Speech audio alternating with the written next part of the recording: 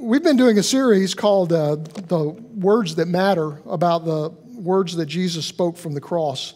And so we're going to continue that this morning. I want to read to you from the Gospel of John, chapter 19. Near the cross of Jesus stood his mother's sister, Mary, the wife of Clopas, and Mary Magdalene. And when Jesus saw his mother there, and the disciple whom he loved standing nearby, he said to her, "Woman, here is your son," and to the disciple, "Here is your mother." And from that time, his disciple took her into his home. Have you ever wished that Jesus was physically present with us? It would make life a lot easier, wouldn't it? If we wanted to know something, we could just go up and ask him, and he would tell us. Sometimes when life was difficult and we find ourselves going off by ourselves somewhere and just sitting down and trying to figure out what to do, and you would feel a hand on your shoulder and turn around, and there he would be, standing there, smiling at you, sit down and talk to you. And he would speak your language, and so you would never have to go to church again and listen to some preacher explaining a Greek word telling you what Jesus really meant when he said that. You could just ask him, and he would tell you. I think most of us kind of wish that that were the reality. It would be so much easier if he were right here with us, physically present with us, and we could see him. I think of scenes from the Gospels like when Mark tells us that Jesus was asleep in the boat and he was resting his head on a cushion. And there'd be times you just see Jesus doing things, you wouldn't even bother him, you would just watch. And we would get to hear his jokes, we would hear him laugh, we would know the sound of his voice. And when we needed him, he would be right there. We could reach out and touch him. That would be wonderful. You know, there were some lucky people who experienced that. People who actually walked with Jesus when he was in a physical body, who heard him, who lived with him, who knew him, and no one knew him better than Mary, who was his mother. She felt the birth pains that brought him into this world, and I imagine she felt the most pain as he was leaving this world. She rocked him to sleep. She taught him how to write his name. When he scraped his knee, she's the one who held him. He was her child. She was his mother. And like most parents, we don't always understand our children. And so before he was born, the angel told her that this child was going to be the Savior of the world. Well, that was certainly a lot to grasp. And she remembered that time when he got lost and she and Joseph went looking for him, and they found him back at the temple discussing theology with the elders and the scribes. And they were rather surprised. And he said, "Why are you surprised? Didn't you know I would be about my Father's business?" And maybe they should have known, but they didn't. There was so much to know. It was hard to know. It was hard to understand who he was. And as he grew up, he became even more difficult to understand. There's that story about how his parents came to see him once, or his mother and his brothers and sisters came to see him. And they couldn't get in, and they said, "Tell Jesus it's his mother and his brothers and sisters here. You know, we're family. Let us in." And Jesus responded by saying, pointing to his disciples and saying, "These are my mother and my brothers and my sisters." And I can only imagine that must have been a bit painful for Mary to hear. And so now, what could be more difficult for a mother? She kneels at the foot of the cross where her son hangs, suffering. He is dying. Old Simeon was right. He told Mary early on that this child would be the cause of pain that would feel like a sword had pierced her heart. And right now, Mary is watching him dying on the cross, and that sword is just rotating in her heart. She felt it now. If you're a parent, you know there is nothing worse than watching your child suffer. And so there she was, and she kept her vigil. And John tells us that as Jesus hung there dying, that there were a few of his family and friends who stayed around there at the foot of the cross. The disciple whom Jesus loved was there. And of course, in the Gospel of John, John is always referred to as the disciple whom Jesus loved, mainly because John wrote the Gospel. Jesus didn't love John any more than he did the other Gospels, but if you write the book, you can describe yourself however you want. If Peter doesn't like it, he can write his own Gospel. So John is there, and Mary, the wife of Clopas, is there. Mary, Jesus' mother, is there, and her sister, who remains unnamed. And Mary Magdalene is there. There's a lot of Marys. It's the same group of women Matthew names as being at the tomb on Easter Sunday morning. And it's important to recognize that in John's gospel, Jesus is no victim. He carries his own cross. No one hurls insults at him in John's gospel. And in John's gospel, even while Jesus is on the cross, he's taking care of his mother, and he's taking care of everything that needs to be done. And when he finally dies, he says, "It is finished," and he gives up his spirit. No one takes it from him. So in John's gospel, Jesus is completely in control of everything. We're not worried about Jesus, but we are worried about his followers. Because what are they going to do now? How are they going to keep going without him being physically present with them? What's going to happen to them? Are they going to end up like him? Will they be able to carry on without his physical presence among them?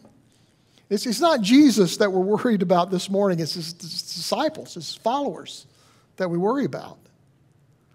And from the cross, Jesus looked at Mary, and it must have been hard for him. Because it's hard to watch your mother suffer over something you've done. And it was hard because Jesus knew she didn't understand what he was doing.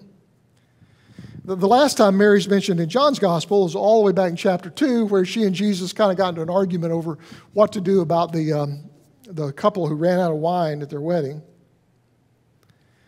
And then Jesus did something really surprising. He looked at Mary, his mother, and I think hanging there, he must have nodded his head a little toward the disciple John, and he said, "Here is your son." And he looked at John, and he said, "Here is your mother." And there, from the cross, Jesus gave them to each other.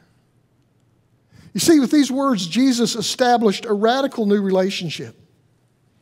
Before, there was only family to rely on if you needed something. But here at the front of the cross, Jesus establishes a new family. The family is made up of everyone who follows him.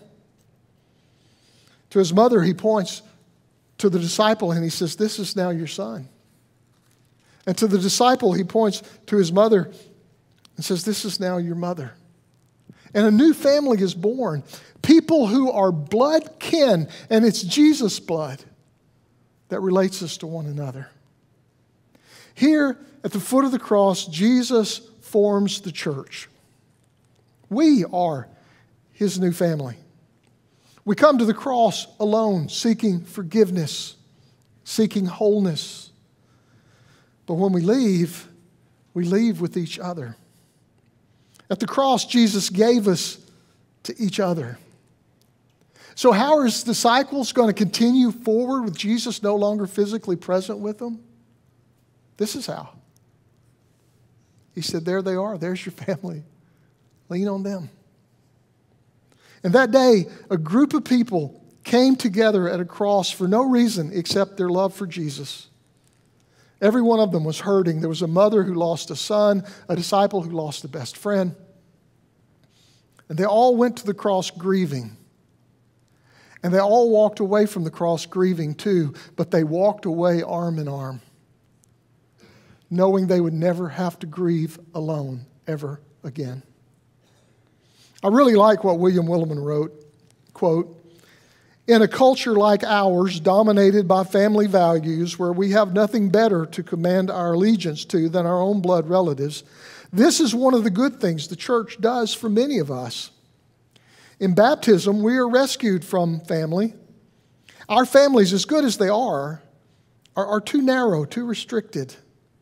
So in baptism, we are adopted into a family large enough to make our lives more interesting.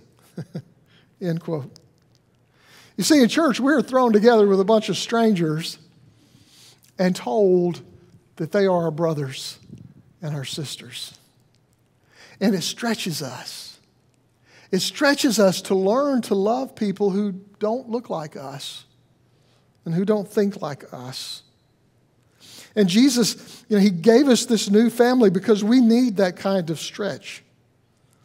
And since Jesus is no longer present with us physically, we have each other to lean on. Sometimes life gets complicated, and we go through difficult situations, and we wish Jesus were here physically present with us to tell us what to do. And we wonder, what are we going to do? How are we going to get through this? And Jesus says to us, there's your mother. There's your brother. There's your sister. That's how you're going to get through it. Lean on them. That's why they're here. You're going to make it together. I give you to each other. And to each of you who were baptized and confirmed this morning, you just got a great big family. Your family just got much larger. And sometimes you will find yourself wondering, what am I supposed to do next? How do I get through this? And you're going to wish Jesus was present so He could talk to us and tell us. And His word is your mother, your brothers, your sisters. That's how you get through it. That's how all of us get by. And that's the gospel message for every one of us today, folks. God has given us to each other. So we pray for each other. We care for each other. We serve each other. We help each other when we go through difficult times. We reach out to each other, and we have to make this a reality. We no longer live just for ourselves, but we live for each other as well. From the cross, Jesus told those who loved Him, I'm no longer going to be physically present with you, but you have each other. That's how you're going to get by. That's how you're going to make it through. You're going to lean on each other. We can't reach out and touch Jesus physically today, but you can see His family. Just look around. There's His mother. There's His brother. There's His sister. And when we need encouragement and help, we turn to each other because we're a family now, put together at the foot of the cross. Jesus gave us to each other. And we encourage one another in our faith in the God we can't see by the way we live together with the people that we can see. Amen.